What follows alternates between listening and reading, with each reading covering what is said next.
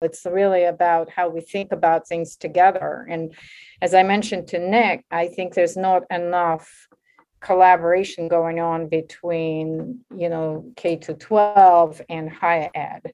And there's so much that we can learn from each other. So that's kind of in that spirit. I'm really looking forward to it. All right. Awesome. That sounds great. And in that spirit, you can collaborate with us at any time. Anytime. Wonderful.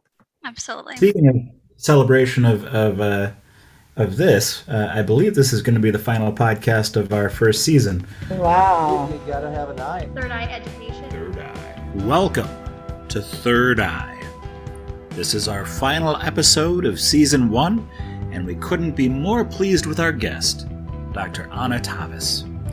She's a force for learning, establishing New York University's Human Capital Analytics and Technology program, working as Chief Learning Officer with United Technologies Corp., Global Head of Talent with both Nokia and AIG, and Head of Motorola's EMEAOD function, all while frequently publishing in magazines, writing new books, and teaching courses. You talk about making a skill-based program, which in K-12 we might call essential learning outcomes or prioritized learnings or power standards. There's all sorts of names that we might use. You talk about teaching ethics, and then you also are talking about the pressures being put on educators right now. And just thinking to myself, how can we teach ethics in pre-K through 12? I think implicitly we do. Clearly in elementary school, you push your friend. That's not ethical. Let's talk about this. But even being open about that, we'd get weird pushback right now. It's a weird world. We have kids going out and learning ethics from algorithms online instead. So we're losing this place to learn how to behave as a human from our society. Do you have any recommendations to pre-K through 12 educators on how to teach ethics in a way that doesn't lose our support? That's a good entry, by the way. We are hosting our first Diversity Council meeting to talk about how do we treat each other and how do we honor individuality so that we can be respectful, because we're in an age where things aren't very respectful these days. And sometimes it's just unknown. They're not thinking about it as youth. They don't think about it consciously, I think, and we need to bring it into their consciousness now. And it's going to be a trigger for some other outside groups that are not going to like us talking about anything that is equitable. That means that for some, it means we're taken away from something. I lose something if I have to be equitable and share. Yeah, it's a dilemma. I want to reveal some of my kind of pedagogical roots and what I've studied in psychology, et cetera.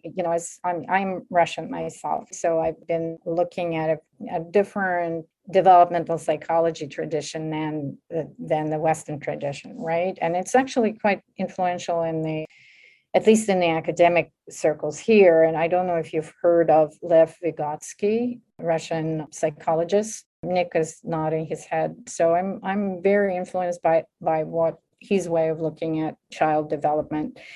And I think what you're going to see, and Mike, you mentioned individualism. I think that we have to understand that what we're trying to do is make a shift from a very deeply rooted individualist society.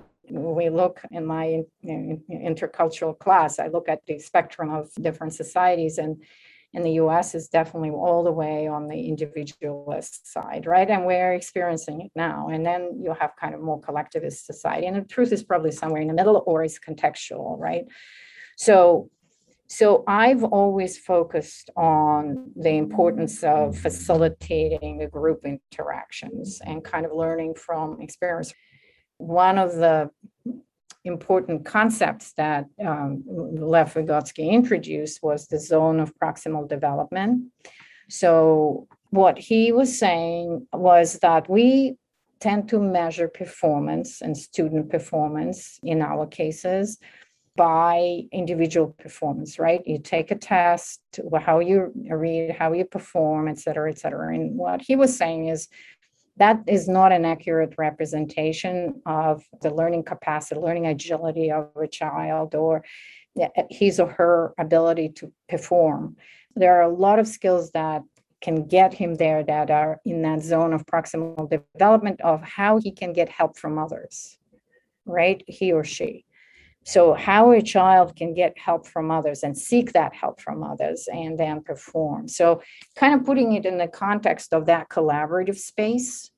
And that's where different tools that are just emerging to measure that collaborative component of learning, of teaching, of performance, of happiness, of everything. We tend to kind of isolate out an individual and say, including a child, and say, here is his or her level of performance based on taking that particular test, and isolating out everything that happens in the collective environment where that child can get help, can get mentored, can get assistance from a peer, et cetera, et cetera. And so I think it's a long way of, maybe a little bit philosophical way of kind of getting out of this trap we find ourselves in of being so fiercely individualistic, especially in children, because they're so contextual, they're so dependent on who they're with, who they can get help with, how they develop. And so I think, we need to develop a system by which we can measure that kind of collaborative component of learning and teaching. So back to diversity and inclusion, I think there are two extremes, recognizing individuality, et cetera, and leading into isolation and separation and only emphasizing the differences. I think that is going to be not particularly helpful, but by recognizing uniqueness, you at the same time emphasize inclusion and belonging. In the workplace, we now talk about belonging. What community do I belong to? What are the markers of that particular community that I carry, regardless of my individual, specific, unique characteristics? And I think because we so underinvest in that understanding of the collaborative component and the context in the community, and so overemphasize the uniqueness, that we create that imbalance that backfires on us. I don't know, this is my own kind of view of why we are where we are, maybe a little bit more cross-cultural and philosophical. And we see it in different ethnic communities, right? That it shows up differently. But I think as an educator group, we need to be thinking about how do we invest in that collaborative culture? What would it take for our students to feel included, to belong, and with all of their uniqueness, but more in my classes, that's where I pay most attention. How do I socialize the group? How do they develop that cohesion? We play on teams, we play on different simulations, different games, different combination of pairs. But that's where I spend most of my time in designing my own classes. It was really interesting hearing you say that, Anna, because that's something that we've been really working hard, in Dover Yoda and in schools across the nation, is to remove some of that siloing that happens sometimes with the individuals within the actual classroom themselves, and obviously sometimes within different content areas. So right now, actually, right before we had this conversation, a teacher here in the building, a science teacher, popped in and is trying something new with kind of like these interactive notebook type things where our kids can take notes however they want, but also they're leaving a section where peers can take notes on their notes, and then where they can go back in and reflect on their learning based on their peer feedback, right? And he was kind of like, I don't know if it's going to work, but you said it's going to work, so I'll try it. And he tried it. He comes in, he's so excited. He's like showing me examples of look at what this kid said and look at what this kid said. And they are getting to that point of like, talking to someone else about their learning made me understand that I actually do understand this better than I thought I did.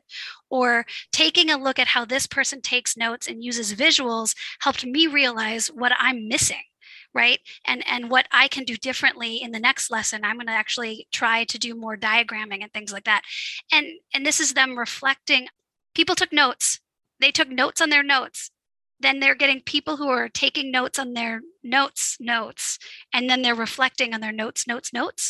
I mean, but all this learning that's happening simply because these kids are giving each other feedback.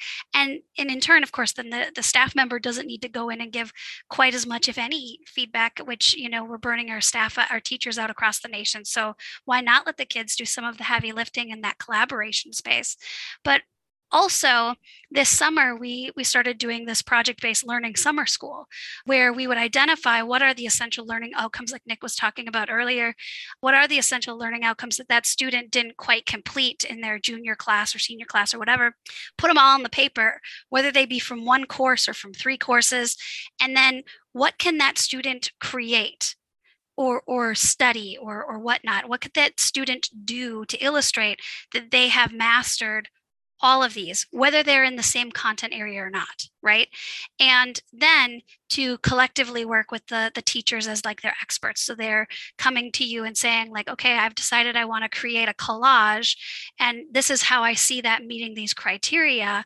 And in doing that, I'm also going to create a video about it. And in creating the video, I'm going to do a transcript. So that hits this English thing and this social studies thing, plus I'm focusing on this science topic. And suddenly they're cross-curricular, right?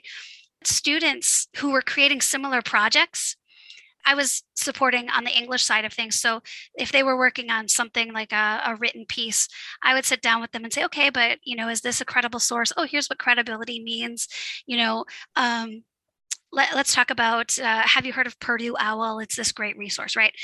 And I would say that with one kid, maybe another kid. And pretty soon I didn't have to say anything because the kids are saying to each other, oh, you're not going to want to show that to her because she's going to tell you about Purdue OWL. Let me just show you that first, right? So now they're learning it enough to teach each other.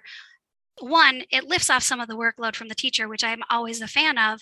But more importantly, it's removing that rigidity of I am a single individual.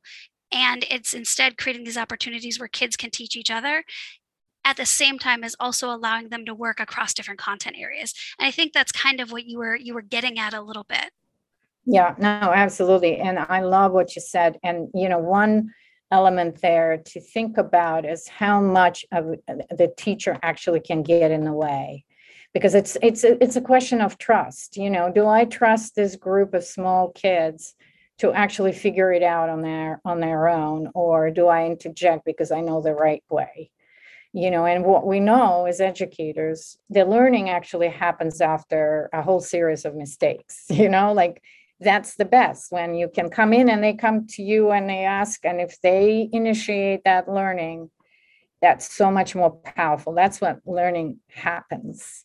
But I think as we are expecting students to behave that way, we also need to be thinking about what is the role of the teacher in that type of dynamic, right? And how much of what we've learned of pedagogy will get in the way because we have, structured outcomes. We have to have them take tests on certain things and not allowed to cross over into another area because that's not on the syllabus today, right? I have spent over 9 hours this week in sessions learning how to make people take rigid tests. It's a great use of time. Yeah, I know. I mean, and that's why, we're talking, we don't require tests at NYU to get in. And I want to see a lot of those tests go away and find, it doesn't mean that we're not going to measure. I'm very big for measurement, but there are other ways. And now that's where the tools come in.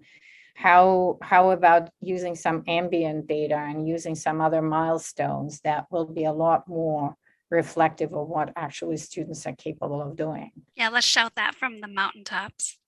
Right. And, and I think that we absolutely, that's why we do what we're doing. Here, we're doing at higher ed, we have a school, Steinhardt, that looks at education and the innovation in the education space. We are more industry oriented, but I think, again, there's so much to learn from the industry because the good thing about industry is that we can actually get the feedback from the market, from the system right away. And there's a lot more agility and flexibility in the business to change because of the different levels of the different outcomes that we're looking for. But we can certainly learn a lot from each other. And I think that's a recurring motif in our podcasts. In fact, the first one ever was with Myron Dweck, who argued to get outside of our silos, which I certainly think we can all do a bit more, whether that be just talking to the teacher in the classroom next to us or getting Laserbeak on a podcast. Opportunities everywhere. Yeah. Before we shift into our rapid fire questions, I do want to call out that you mentioned network analysis. I don't know if we're quite able to afford it yet in K-12 education, but as soon as we can afford it, I recommend it to any listener because it allows you to better understand the functionings of relationships within your environment, whether that be students, parents, teachers, and I don't know. I think $25,000 was like the cheapest I'd found. Not affordable right now, but down the road, keep an eye. Yeah. So first of all, everyone is invited to our book launch, right? Nick, on December 4th, I think we have Rob Cross, who is one of the leading innovators in that space. He's a professor at Babson College in Boston. His book is in Collaborative Overload, and it's really around, again, measuring collaboration, understanding collaboration, et cetera. Secondly, I think we don't really we don't have to be tool dependent. I think in that space, I think understanding what it is after and how we are able to reveal, just like bringing an X-ray on the importance of collaboration relationships in organizations, in the workplace, and in education. It's like bringing a totally different technology that helps us see what was invisible before, right? And measure it. So that's one thing. Just reading about it and understanding what's being measured is important. So that's step one. And step two, I have to assure you, I was in the very beginnings of this whole technology innovation, and we literally had to go to MIT. There were PhD MIT scientists cranking out all of the analysis of this. And we are now to a pretty user-friendly stuff that is a lot more affordable than it was before. And I would argue that there are groups, for example, if I teach it again, that class on ONA, I've just negotiated a free access to those technologies from some of the companies.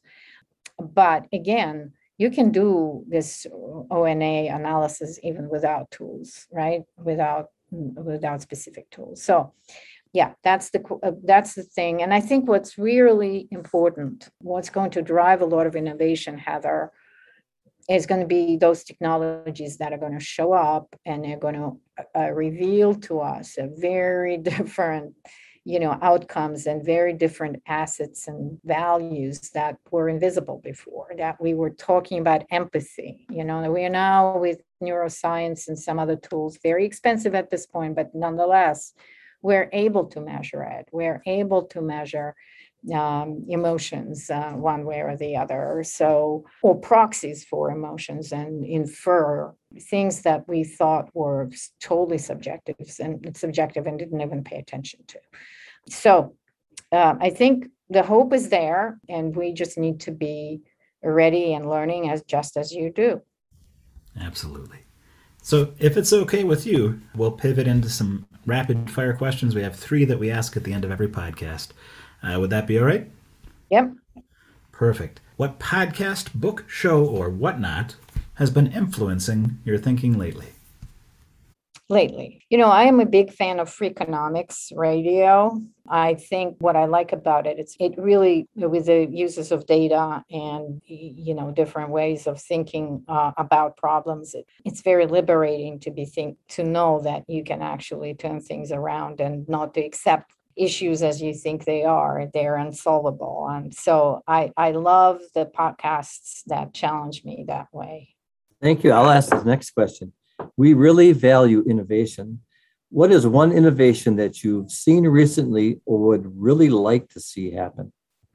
what's really important to me right now is how do we stress test technologies?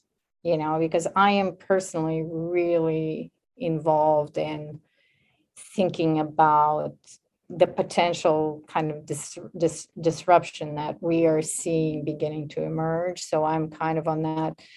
How do we play enough scenarios to understand the pros and cons of different technologies and literally put stop on some of those that might be destructive, if not disruptive. So that's what I'm thinking about right now.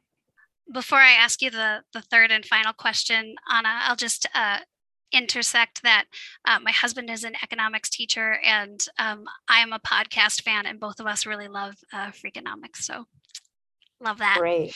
Our last question for this session is: listeners inspired by today's conversation might want to take action on their learning. What might that first action be? The first action would be talk to Nick. Give him a call. Yeah. Or talk to any one of you. I mean, I always think that the most impactful first step in change is to find somebody who is on the same path. Find a peer, find a mentor, find somebody in your community who you can partner with, again, to socialize your search, to share your problems or issues, your questions, and then to give to take feedback and learn. So when you are on your own, it's a very lonely journey. If you find other people who are doing the same thing, it's a lot more fun. If you'd like to follow that advice, our Twitter handle is @ThirdEyeEd. And mine, I have one person following me, is @NickTruxel. I just created it on the advice of Sergio. I think I'm the one who follows you. You are correct. I am at teacherlike with LYKE. And just as an FYI, I know I laughed when Anna said to ask Nick, but Nick, you are one of the best cheerleaders for innovation that I've ever had the chance to work with. And I've been doing this a long time. So I want to make sure that no one edits out that you said had to work with first and then had to correct. I also want to make sure, Mike, I think you're at Mike Carolyn 1. Is that accurate? All right. And Anna, what would be the best way for people to follow you? I think LinkedIn, obviously, that's the place. As you know, I post my weekly blog. I also post a lot of updates on what's going on at NYU. And I also have a Twitter account, but LinkedIn is really the best place to be. I highly recommend that blog. It is fabulous. Thank you. And thank you so much for joining us today. This has been such a pleasure. Thank you. Thank you very much. Anytime. I think we need to have more of these conversations happening. Thank you. Great. Thank you once again to Anna Tavis for joining us today. Thank you to Dover Iota for supporting our first season of Third Eye. Thank you to our hosts, Nick Truxel, Michael Carolyn, and Heather Light. Thank you to Michael Terrell for writing our theme music. We look forward to having you all back for our second season of Third Eye, starting in January. If you have any suggestions for guests, topics, articles, feel free to reach out. We look forward to hearing from you on Third Eye.